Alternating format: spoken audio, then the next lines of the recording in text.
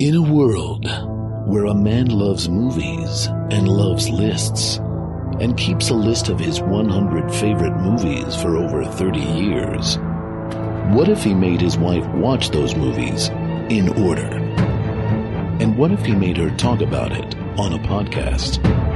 Would she like them? Would she hate them? Can this marriage possibly survive this podcast? Find out what will happen in a world called Craig's List.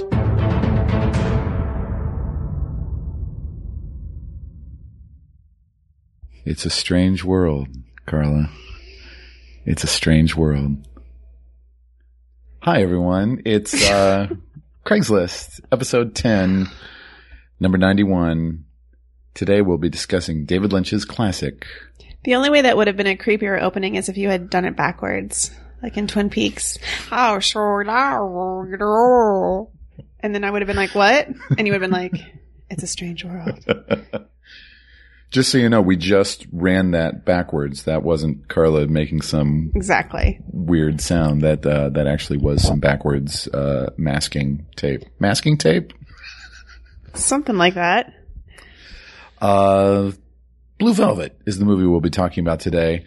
And spoilers ahead, Carla, but I'm gathering that you didn't care for this movie.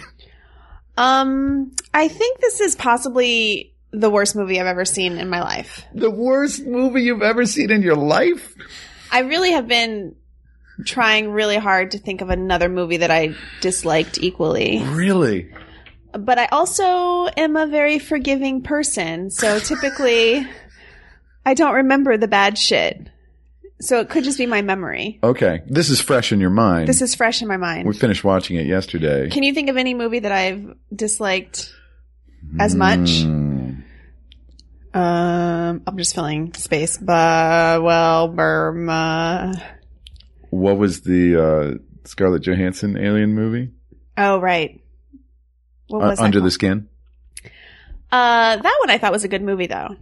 Okay. It just made me very uncomfortable and sad. Okay. But I thought it was well made and an interesting film. Well, Blue Velvet is a 1986 release by David Lynch, the king of terrible. The king of terrible. Dreamscapes and a scathing critique of the of American suburbia. Keep saying words and attaching them to David Lynch's name. Keep trying.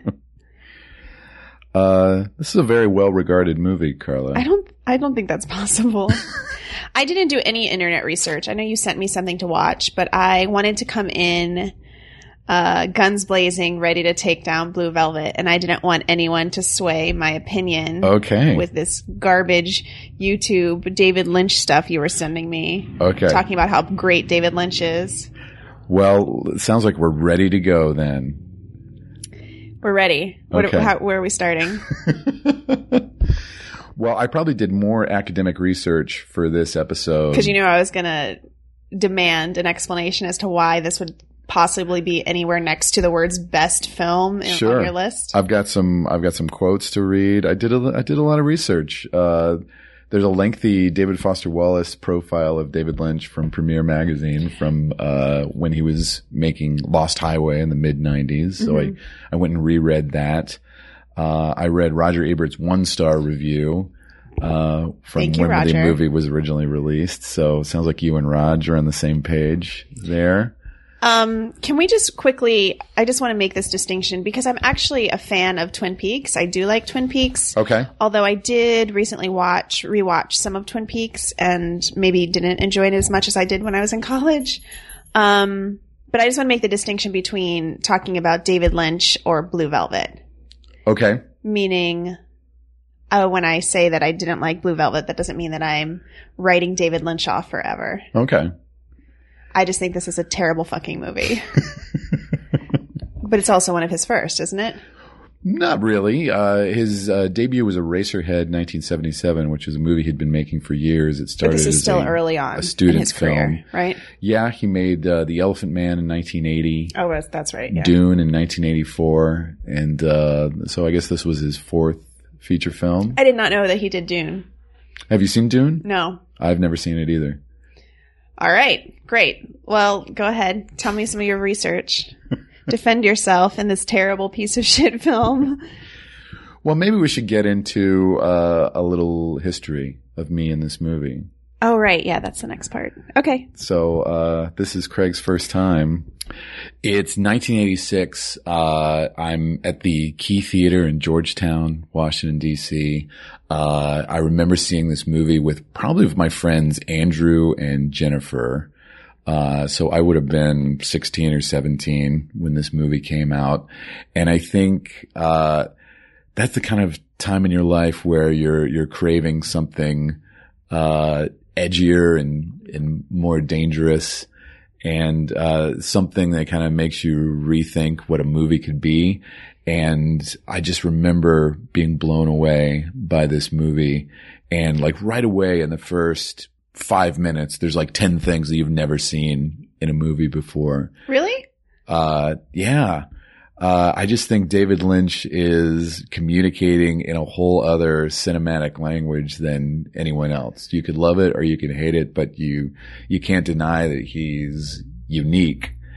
And I think from the opening titles with the Blue Velvet and the creepy strings playing, and then going right into Bobby Vinton's Blue Velvet, white picket fences, roses, fireman waving, ear in grass, the seamy underbelly of going into the grass. There's just, all this imagery and cinematic language right away, that tells you right away this is something that you've never seen before. And, 17-year-old Craig was excited. Interesting. How did Jennifer feel about it? I think all of my friends liked it because we watched it then several times on video too. I remember we would watch Eraserhead a lot too, me and my group of friends. And that's, to me, that's a far more disturbing movie than Blue Velvet is, just because of the imagery in it. But I think it was kind of like that era where you're starting to, there was such a thing as midnight movies. Was that a thing in your childhood at all? Nope. I don't think I ever actually went to a movie at midnight, but Eraserhead was kind of like one of the things on the midnight movie circuit where, you know, things would play at midnight on like Fridays and Saturdays at your local movie theater for forever. Like Rocky Horror Picture Show was another one like that.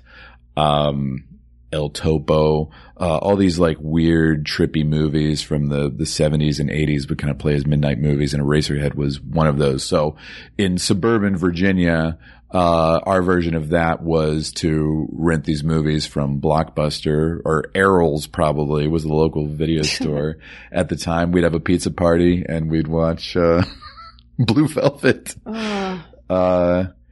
Yeah, I remember my friend Andrew, just memorizing all of, Dennis Hopper's dialogue in this movie and just kind of quoting it. Gross. Ad infinitum. Were you like, Andrew, you're being the worst. I don't want to hang out with you. That's how I'd feel if one of my friends memorized all of Dennis Hopper's dialogue from this movie. No, we thought it was, you're a fucking weirdo. We thought it was hilarious.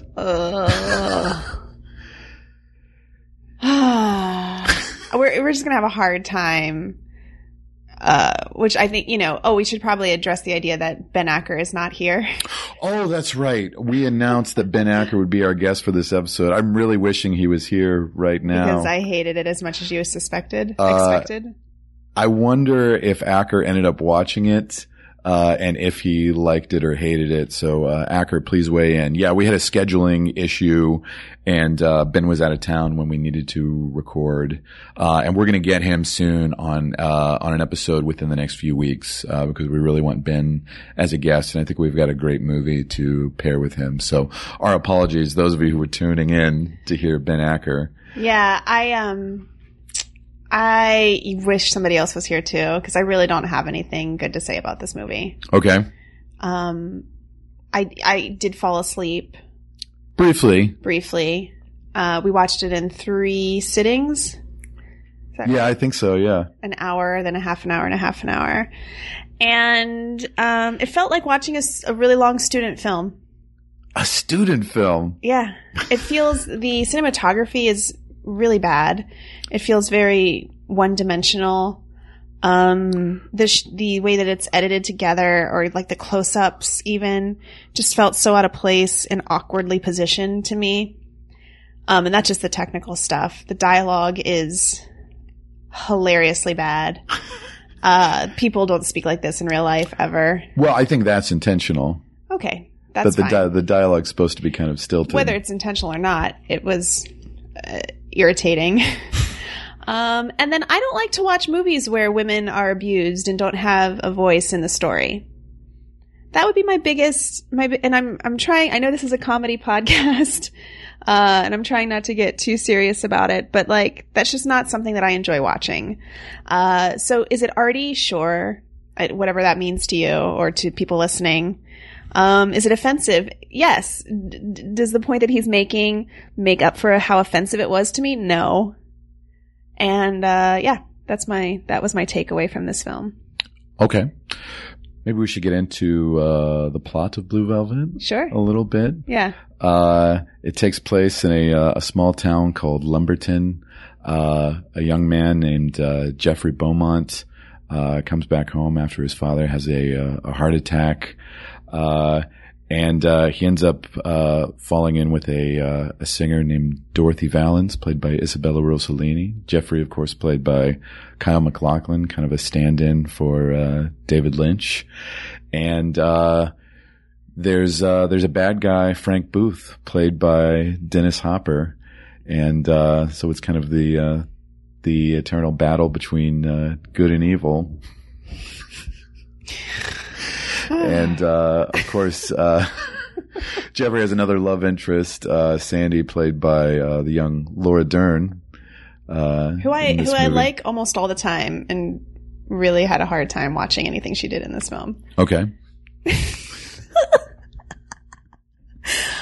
I'm sorry. I'm not really that sorry though. I mean, if you're that's fine. If you're going to ask me to watch these movies, I can't really apologize for how I feel about them. You did have the option of only watching 40 minutes. I know, but I feel like we're not even to number 10 yet. Okay. We haven't even gone 10 You're really trying to save your passes because you do have 3 passes that you could use. I am familiar with a couple coming up that I might want to pass on. Okay. Just from having known you over the years. Not because you pulled me aside to tell me what was coming up. Okay. Although this was one when we started this that I thought, maybe I'll use my pass on that one. And then I was like, you know what? I'm just going to stick it out. And then that way I have a real reason to hate it. Sure. Not just hearsay. So now I feel educated and I feel like I can verbalize my hate. So no regrets of making it through the whole thing? Ooh. I probably should have passed on this one. Okay. I probably should have watched something else. Like Death Becomes Her, which Isabella Rossellini is in. I have not seen that. It's not that great. Okay. But you haven't seen a lot of David Lynch. I haven't. Like I said, I'm a fan of Twin Peaks. I hadn't seen it in a while. I think the last time I watched it from the beginning to the end was in college, and I watched it in high school, I remember. But over the years, I've seen episodes from it, and I really do like it a lot. I think that his style actually works really well in the television format, and because probably he couldn't do some of the shit that he got away with in Blue Velvet, I probably liked it more. Sure. This is an R-rated version of the same sort of themes and material that he explores in Twin Peaks. Although I will say, when I was rewatching some of Twin Peaks, I was, again, a little like put off by the way that the women were being used in the show. Really? Yeah. I remember it being so lady-centric. Yeah, but they're all, not all, but most of them are in some sort of victim role. At least, the 4 or 5 that I rewatched recently. Yeah. Well, maybe he's just exploring, classic cinematic archetypes and kind of commenting on them. Sure, we could say that. If it's a pattern, who knows? I don't know. I haven't seen enough of his stuff.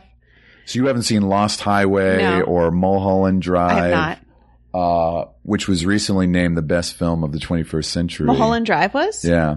By what? By who? By a poll of critics. Critics love David Lynch. Do you fancy yourself a critic?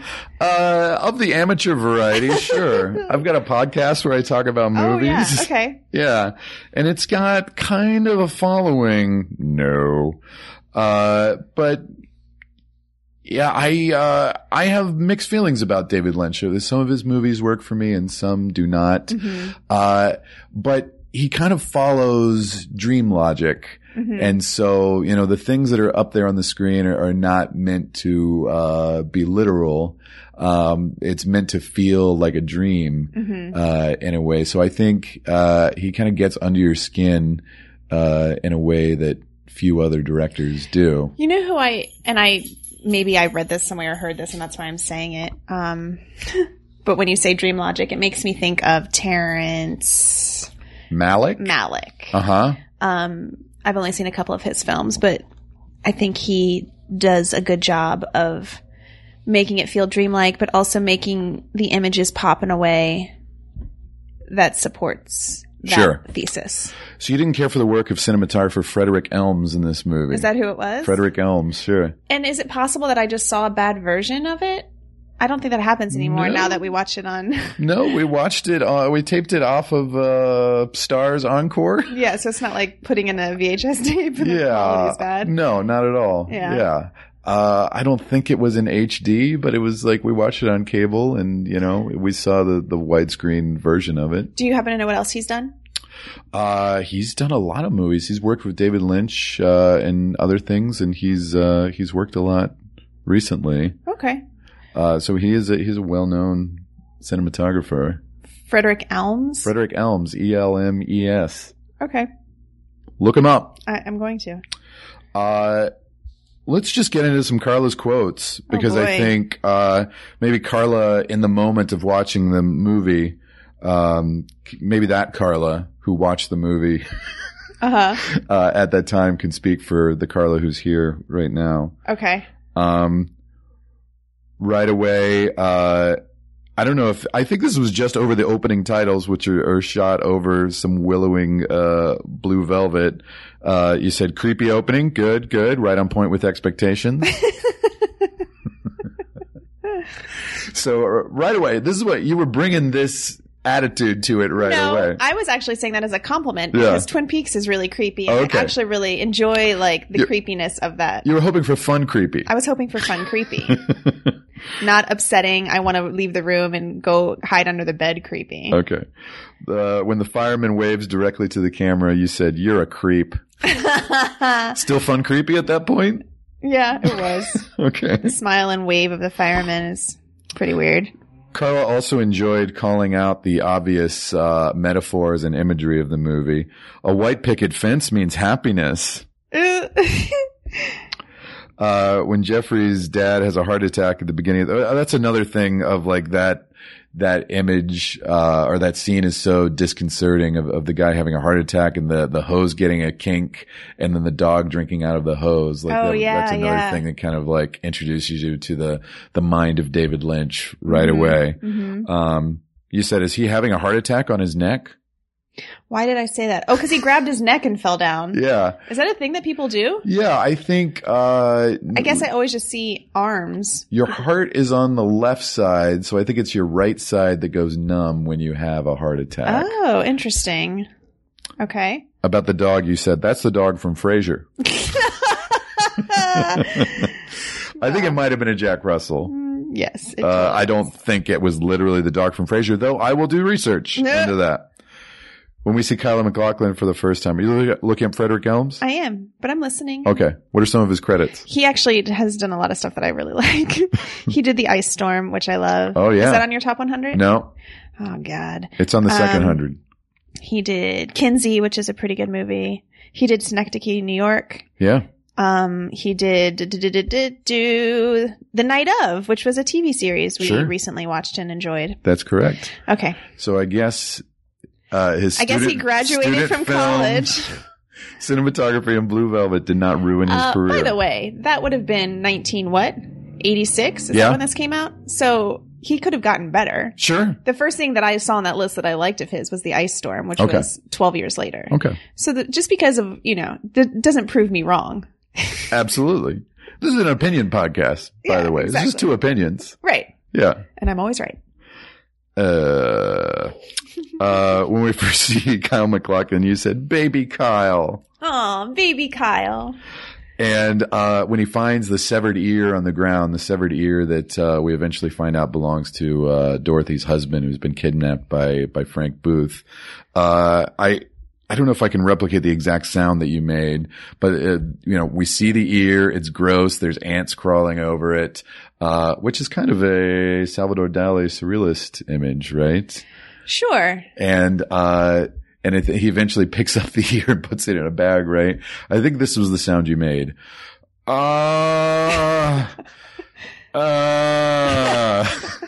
Is that accurate? I guess so, if that's how I sound when I'm nervous. Okay. It sounded like a sex sound. And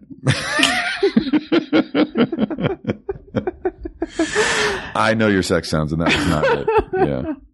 Your sex sounds are more. No, don't do this. It's just an opinion.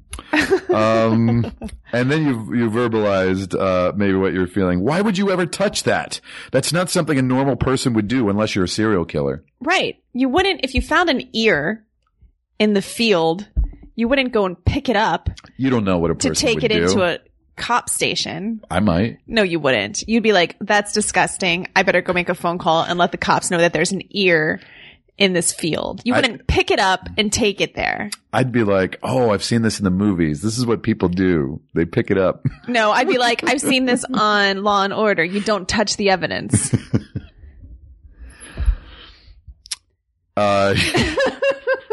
You also said, I could stop seeing shots of this ear, that's for sure. So you got tired of that right away. You also said at this point, this looks like a student film. So It really does. very consistent. You were thrown off by the mixing of eras in this movie because all the cars are like 50s and 60s kind of cars, Yeah. Though some of the wardrobe is maybe harking back to the 60s. Some of it looks kind of 80s, and I think that's intentional that, there's kind of a blurring of eras and, Lynch, I think, wanting to pay homage to the 50s. I get that. And I realized it after we started talking about it. However, this kind of thing, these choices don't hold up long term. Okay. When directors make choices like these, because, if you're in the 80s, then it feels like, oh, this could be present day. But when it's 30 years later, you're like, this could be the 50s, this could be the 80s, this could be the 90s. Where are we? When are we? When does this exist? You're saying it works better at the time, but now Yes. it's just annoying. Exactly. Now it just seems like not a real choice. It seems like a choice he made because he only wanted to spend money on cars and not all the other details to make it from the 50s or 60s. So you said this is not taking place in the 80s, right? And I think it is. I think It it's is. supposed I think to you're be right. present day. Although they all have cars without seatbelts in them. When Jeffrey breaks into Dorothy's apartment and spies on her through the closet, then she catches him, and then she pulls his pants down, exposing to us his Kyle MacLachlan's bare buttocks. You said, "Now I know why you like it." Because you like Kyle's booty. I love Kyle MacLachlan's bare butt. I was so excited to see it. No, I won't deny, as a teenager, that there was something that felt kind of sexually, dangerous and titillating about it. Blah. When she asked for him to, hit her, she says, "Hit me." And you said, "This is an idiotic movie." It is. Those scenes are idiotic. I don't believe in censorship, I'd like to say. Okay. So I'm not saying this movie shouldn't exist. Sure. I'm just saying I don't see what good or how this is being helpful to how women are portrayed Sure. in general. And it does really make me want to understand why it's on your top 100 movie list. Did I get too serious again? Not at all. At this point in the movie, you fell asleep for a bit and then we turned on Mascots. Oh, that's right. We switched over to the new Christopher Guest movie, a lighthearted romp through the world of mascots. So Right. that's where we first paused Blue Velvet, and then we picked it up the next day. Well, no, here I didn't fall asleep and then we changed the channel. We watched that horrifying scene with Dennis Hopper. Yeah. And then because I had just woken up right before that scene started. Okay. Because somebody was yelling, I'm sure. And then I got to see that scene. Thank you so much. You woke up from a dream into David Lynch's dream. Yeah. And no, I probably fell asleep for like 3 minutes. I fell asleep when she was singing at the club, and then I woke up when he was hiding in her closet. And then I saw the part where Dennis Hopper comes in and he does all the weird stuff with the gas mask, and then he violates her. And then I said, "Can we watch something else?" And that's when we turned on Mascots. We turned on Mascots. Saw a lot of friends of ours in that movie. Yeah, lots of people in Mascots. When we picked it up the next day, there's a long scene with Kyle MacLachlan and Laura Dern in the car, where he says, "Why are there people like Frank?" and then she talks about her dream that she has about the Robins. Carla said, "This is the worst." That is one of the worst scenes from two actors that I actually really like. Really? Yeah. I really like both of those actors, and I really disliked that scene. Then you added, "This music's not helping the scene at all." It's not. It's the same composer from Twin Peaks, right? Yeah, Angelo Badalamenti. But it's so fun. But in this movie, this is not fun. And it just makes everything, it doesn't feel quirky or funny. It feels just out of place and weird. That's my opinion. This is an opinion podcast. When we cut back to Dorothy at the club, you said, "Oh, she's wearing blue velvet too. Good for her." Everybody's wearing blue velvet. It's maybe a theme or a motif. Maybe. Student film. You said, "She is a terrible singer." She really is.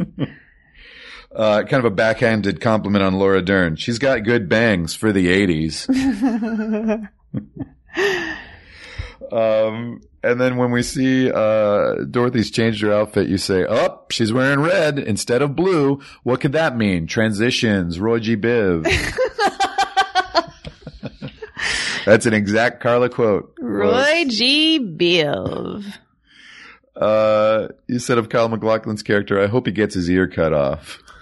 He didn't. He did not. Probably my favorite sequence in the movie, and maybe one of the most ending credits. Maybe one of the most iconic is when they go to Ben's apartment, played by Dean Stockwell, where where the creeps are creepy. Where the creeps are creepy. There's all kind of just Lynchian freakazoids there, just weird people, and then Frank's gang. And Dean Stockwell is this guy, Ben, who Frank keeps calling Suave, who is kind of effeminate and has his face painted pale. And there's this great scene where he lip syncs to Roy Orbison's In Dreams. While Dennis Hopper kind of has these weird paroxysms in reaction to him. What's paroxysms? Just like, spasms. Okay. And Carla's reaction to this iconic scene was she put her thumbs down and did a giant raspberry.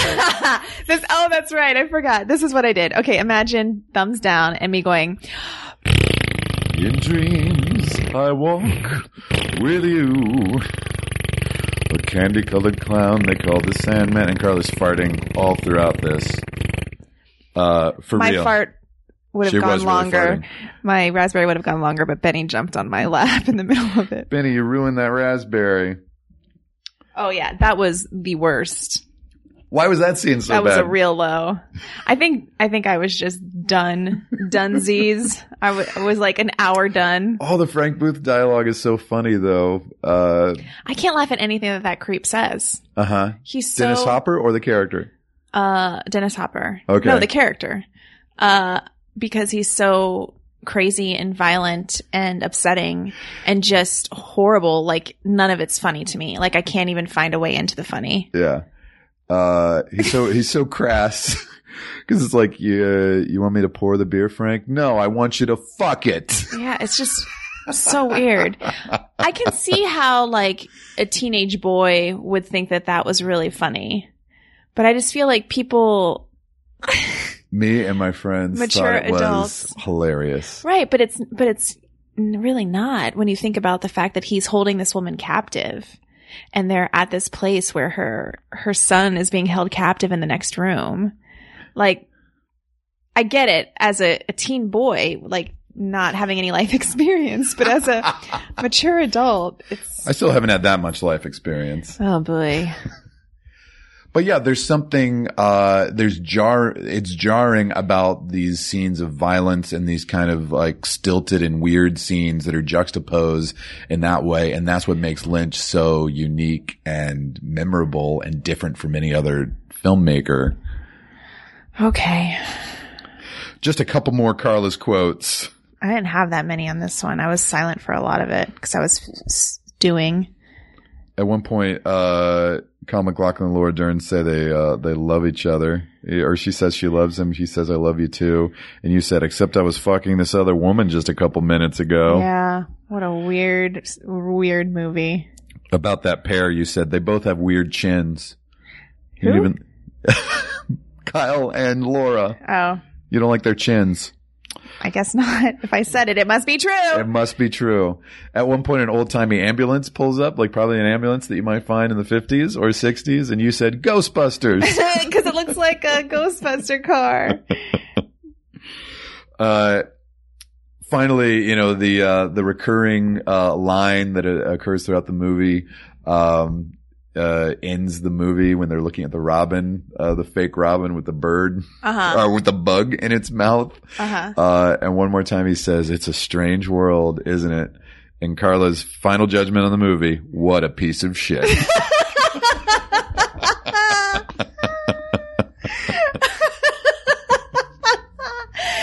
It's the worst movie if you've never seen it. Don't waste your time.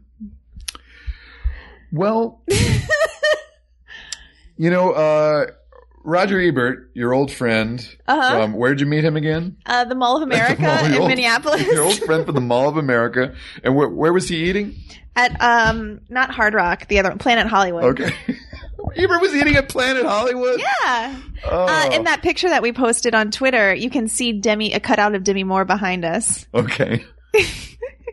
That feels a little on the nose to him of like, now I feel like he totally deserved to be approached if he's just sitting there in Planet Hollywood. Agreed. But in his original review that came out at the time of Blue Velvet, he gave it 1 star. And in general, he's a fan of David Lynch, but he did not care for this movie. And here's a quote. If Blue Velvet had continued to develop its story in a straight line, if it had followed more deeply into the implications of the first shocking encounter between Rossellini and MacLachlan, it might have made some real emotional discoveries. Instead, director David Lynch chose to interrupt the almost hypnotic pull of that relationship in order to pull back to his jokey small-town satire. Is he afraid that movie audiences might not be ready for stark S&M unless they're assured it's all really a joke? I was absorbed and convinced by the relationship between Rossellini and MacLachlan and annoyed because the director kept placing himself between me and the material. After 5 or 10 minutes in which the screen reality was overwhelming, I didn't need the director prancing on with a top hat and cane, whistling that it was all in fun. Mm-hmm. Well, that's an interesting idea. I would say that he liked the movie, or he wanted more of what I absolutely did not want more of in the movie. Although I guess he's referring to Kyle MacLachlan and Isabella Rossellini's relationship as opposed to Isabella Rossellini and Dennis Hopper's relationship. Sure. So we did not talk about the idea of, I guess we're watching her violated in some way. And then, after Dennis Hopper leaves, Kyle MacLachlan comes out and she tries to sleep with Kyle MacLachlan, and then he leaves, but he comes back the next night and sleeps with her, and she wants him to hit her, and he does, and those things. He goes on to say in the review that he feels, that the movie is abusive to Isabella Rossellini. I agree. Yeah. and that the director did his leading lady a disservice. Now, of course, they ended up dating after making this movie for 5 years. I actually read her autobiography maybe 15 years ago. Really? And she had left Martin Scorsese for David Lynch. Wow. And then David Lynch left her for another actress. Yeah. But she was really in love with him. So she said in her book. So clearly, they got along. Yeah, who knows? It's a strange world. And, you know, it's a movie, so I don't know. It's just, she's like victimized again and again in that movie in a way where, and it's all through his eyes. It's never through her experience. It's just through him finding out who she is. And even after Dennis Hopper violates her and Kyle MacLachlan goes to leave, it's like there was one moment where she looks upset, but it's all just watching Kyle MacLachlan watch her be upset. So you never really get a sense of like where she is and why she's there even. Film critics love David Lynch in the way that they love Hitchcock and De Palma because they're always kind of making commentaries on voyeurism and the idea of paralleling the audience experience of us being voyeurs, of looking in on other people's lives when we watch a movie. So I think that's one of the things that critics always respond to in Lynch is kind of the meta commentary on movies itself. Well, and you know, just the idea of like, I get that. I understand. I feel like when I re-listen to these, I say, I get it a lot on this podcast. I get it. I get what you're saying. Meaning it's, you know, this boy becoming a man is the story, right? Kyle MacLachlan going from innocence into understanding what the real world is about. I just don't think that it should be at the disservice to this woman. And it's just, it's just not a story that, oh gosh, I'm just so sick of watching men, use women as excuses to grow up. Sure. And being abusive. And how else are we going to grow up? It's I'm so sick of seeing these types of things. So I'm sure that colors everything, all of my feelings for this film and how furious it makes me. You've helped me grow up. Oh God. I'm trying to make a real point here. I'm trying to be a feminist. No, I am a feminist and it's a really offensive film. Thank you. I reread this David Foster Wallace essay on David Lynch as well. Also one of my favorite, writers and thinkers. Cause I was a man. What's that? Just kidding. Cause I was curious to get his point of view. And, here's a quote from David Foster Wallace. You almost never from a Lynch movie get the sense that the point is to entertain you and never that the point is to get you to fork over money to see it. This is one of the unsettling things about a Lynch movie. You don't feel like you're entering into any of the standard unspoken and or unconscious contracts you normally enter into with other kinds of movies. This is unsettling because in the absence of such an unconscious contract, we lose some of the psychic protections we normally and necessarily bring to bear on a medium as powerful as film. That is, if we know on some level what a movie wants from us, we can erect certain internal defenses that let us choose how much of ourselves we give away to it. The absence of point or recognizable agenda in Lynch's films, though, strips those subliminal defenses and lets Lynch get inside your head in a way movies normally don't. This is why his best films' effects are so often emotional and nightmarish. We're defenseless in our dreams, too. This may in fact be Lynch's true and only agenda, just to get inside your head. He seems to care more about penetrating your head than about what he does once he's in there. Is this good art? It's hard to say. It seems, once again, either ingenuous or psychopathic. It sure is different anyway. Okay. What do you think the choice is about to, like, because he could have made a movie where these horrifying things happen to Kyle MacLachlan. Sure. Where the man is put through this crazy shit. But instead he chooses, you know, for the women to be victimized. I mean, why do you think that is? Having seen other work of his. And it's true with Twin Peaks too. Sure. Oh, I don't think he's unique in that either. Of, most, for years, most cinema has been made by white men, and it's through the viewpoint of white men. And then so women are seen, as in supporting roles to that. So, I think it's no different than the history of cinema. Okay. But I can't, I was just wondering if in your research you ever found any David Lynch quotes talking about his work. Well, he talked about his work very little.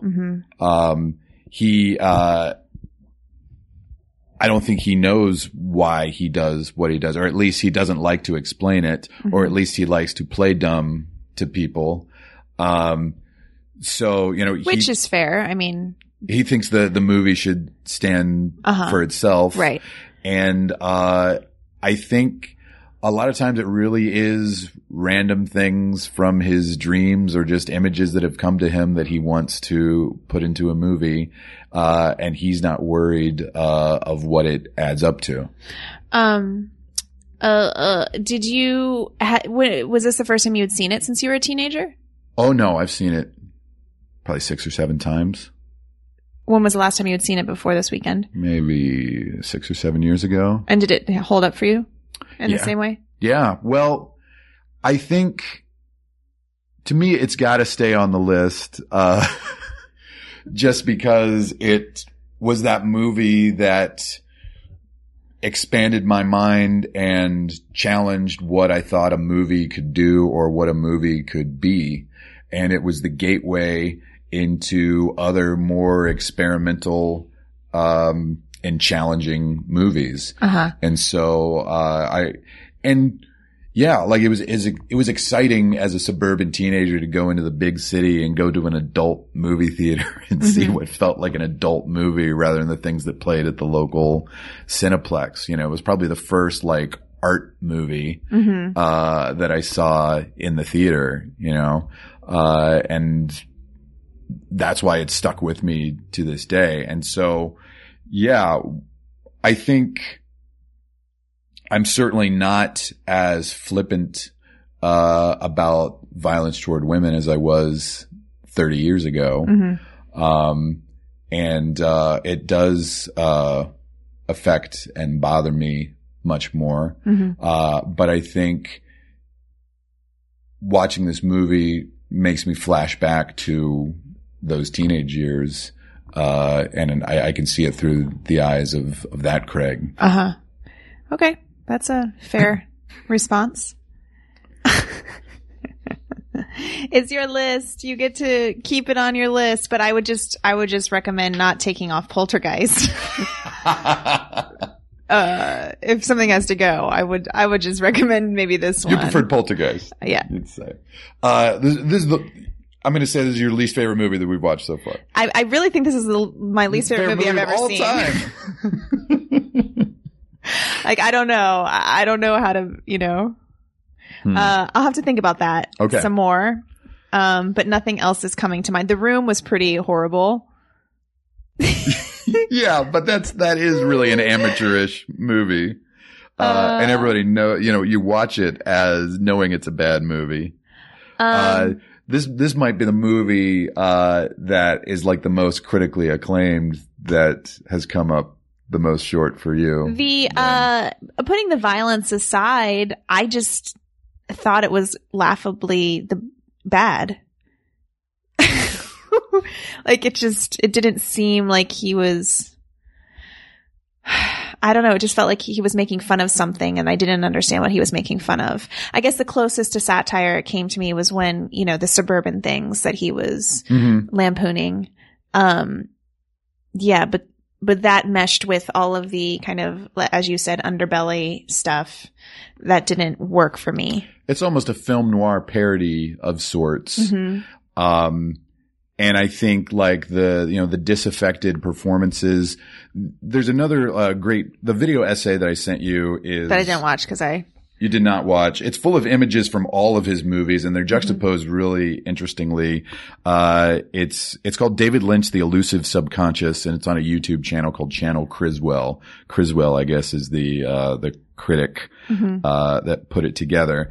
And he kind of puts out that Lynchian is a feeling of elusiveness, unfamiliarity, and what was once familiar. Anything can happen, and that's the most terrifying thing. And because people are not reacting in ways that is recognizably human, or in the ways in which we would react, and it's another common thing in David Lynch is that somebody has like an emotional outburst that you have no idea of what the justification or reason for it is, and so you really can't trust anything that you see up there on screen, and you don't understand the motivations of the characters. Clearly for some people, that's an exhilarating experience. Clearly for others, including Carla, that's a frustrating experience. Right. Okay. I can see that. Again, I think that the style just works better when it's not,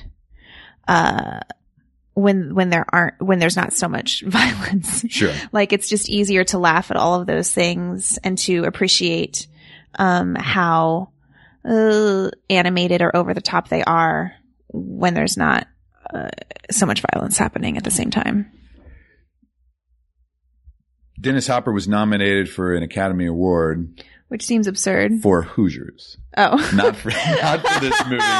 But it was kind of it was commonly held that it was really the Academy honoring him for Blue Velvet, but they didn't want to actually nominate that performance. So they, nominated him for another movie that came out the same year. That's funny. Instead. Lynch was nominated for Best Director. He did not win. Nah, nor should he have.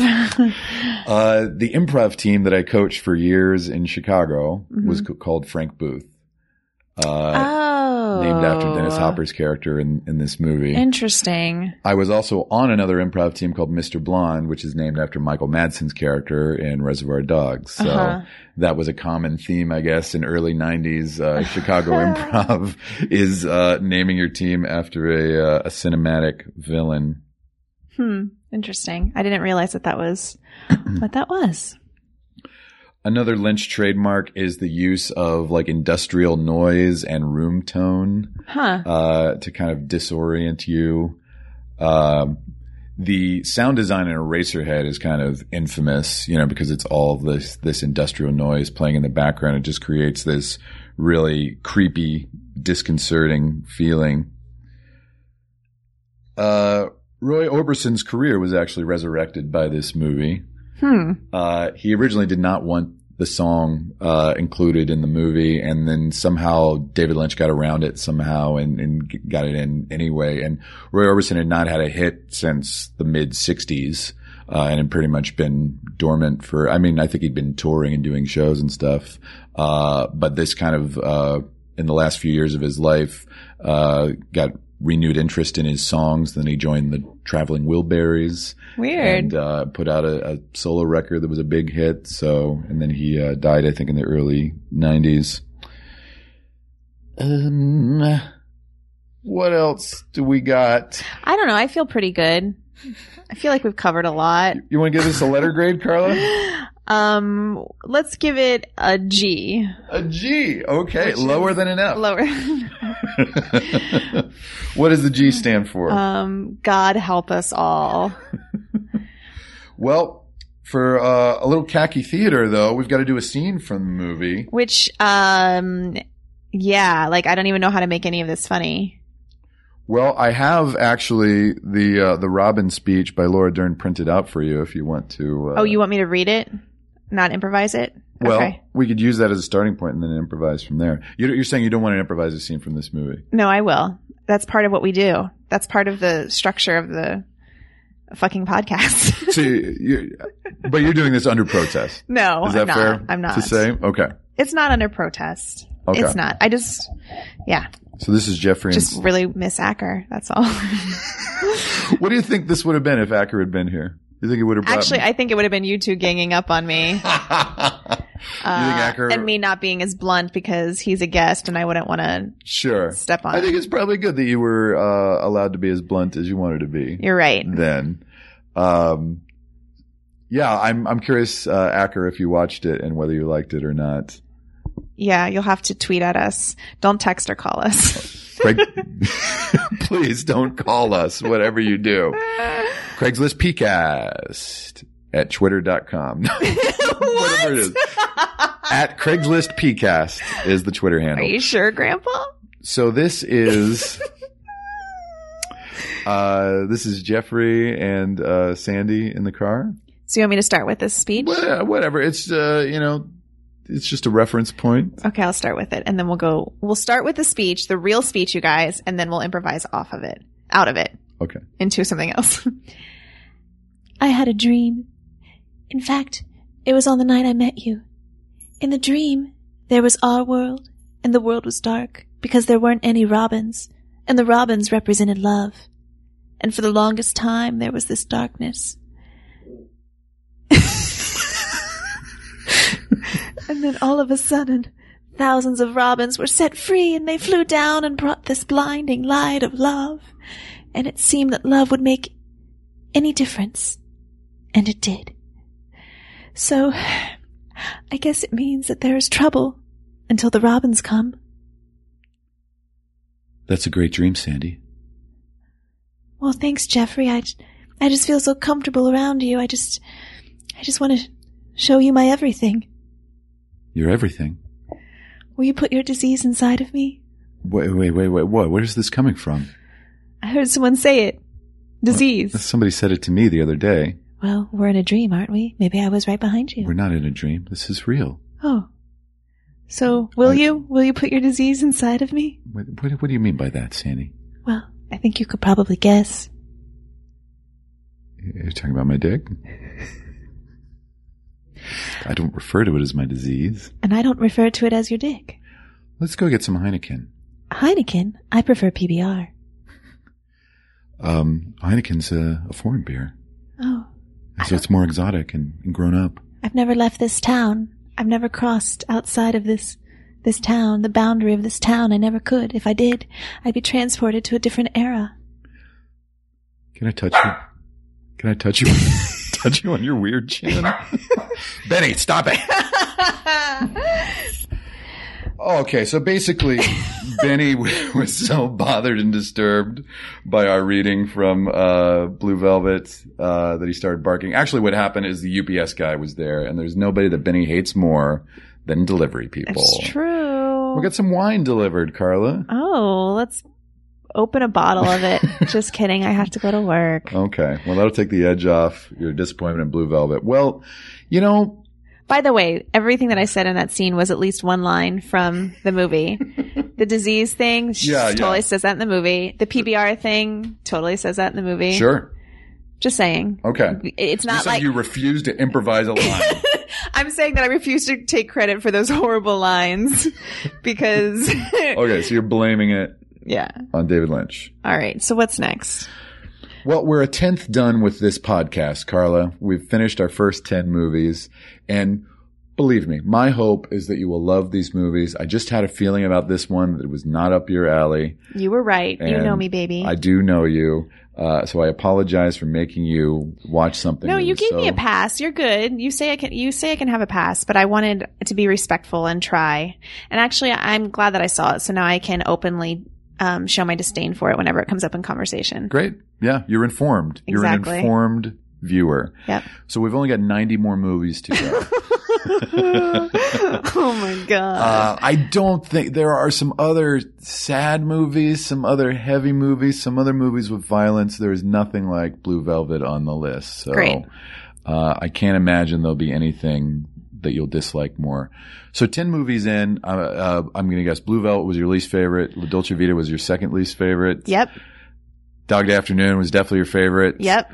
And then what was your second favorite? What else did we watch?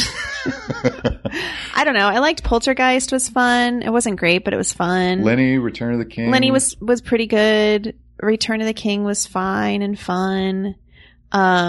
Splendor in the Grass was pretty good. Squid and the Whale. Squid and the Whale was pretty good. 7. Probably 7. I liked 7 Yeah. a lot. Yeah, 7 would probably be my number 2. Okay. So, number 90 is up next week, and this is a 1981 fantasy movie directed by Terry Gilliam. A what one? A fantasy movie What year? from 1981. Were you listening to anything I just said? No, because I was remembering that we didn't say anything, and I like saying anything. Oh, say anything, of course. Now I'm listening. Go ahead. What did you say? This movie came out in 1981, directed by Monty Python's Terry Gilliam, and it's entitled Time Bandits. Oh. I think I made you watch this movie before. Yeah, we've seen this together before. Okay. We watched this when we were living on a boat. That's traveling right. the world. You excited to see it again? I remember thinking it was fun. Okay. Am I excited to watch it again? I don't know if that would be the right way to say There it. are fantasy elements to this movie. There's a bunch of dwarves in it. I do appreciate an easy one after Blue Velvet, though. Thank you very much. But I think I'm remembering the darker elements of Time Bandits because it has kind of a dark ending to it. And because it's Terry Gilliam, it's not quite a kid's movie. Uh-huh. It certainly is not a kid's movie. There's some really light and funny moments in it, but I think there's a darkness to it too. So this could be one where you could watch that and I could watch The Goonies. You could always watch The Goonies. I'm not going to stop you from doing that. So you might want to take a pass, watch The Goonies instead? No, I'm not going to take a pass on Time Bandits. Are you kidding me? Okay. I'm saving my passes for the war movies or the, I don't know, the Clockwork Oranges or the whatever. I don't have Clockwork Orange, though I used to. Really? Yeah. Oh. That's a movie that actually rewatching it as an adult was too violent and disturbing for me. Good for you. Though I do think it's a masterpiece. Okay, great. So you could, only watch a third of Time Bandits. That's the minimum. We'll see how it goes. I Okay. can't make any promises. Who knows what this week holds in store for us? And who knows what this week holds in store for you, listeners. Thank you so much. It's a strange world. It's a strange fucking world. This has been Craig's List. We'll talk to you soon. The list is an absolute good. The list is life.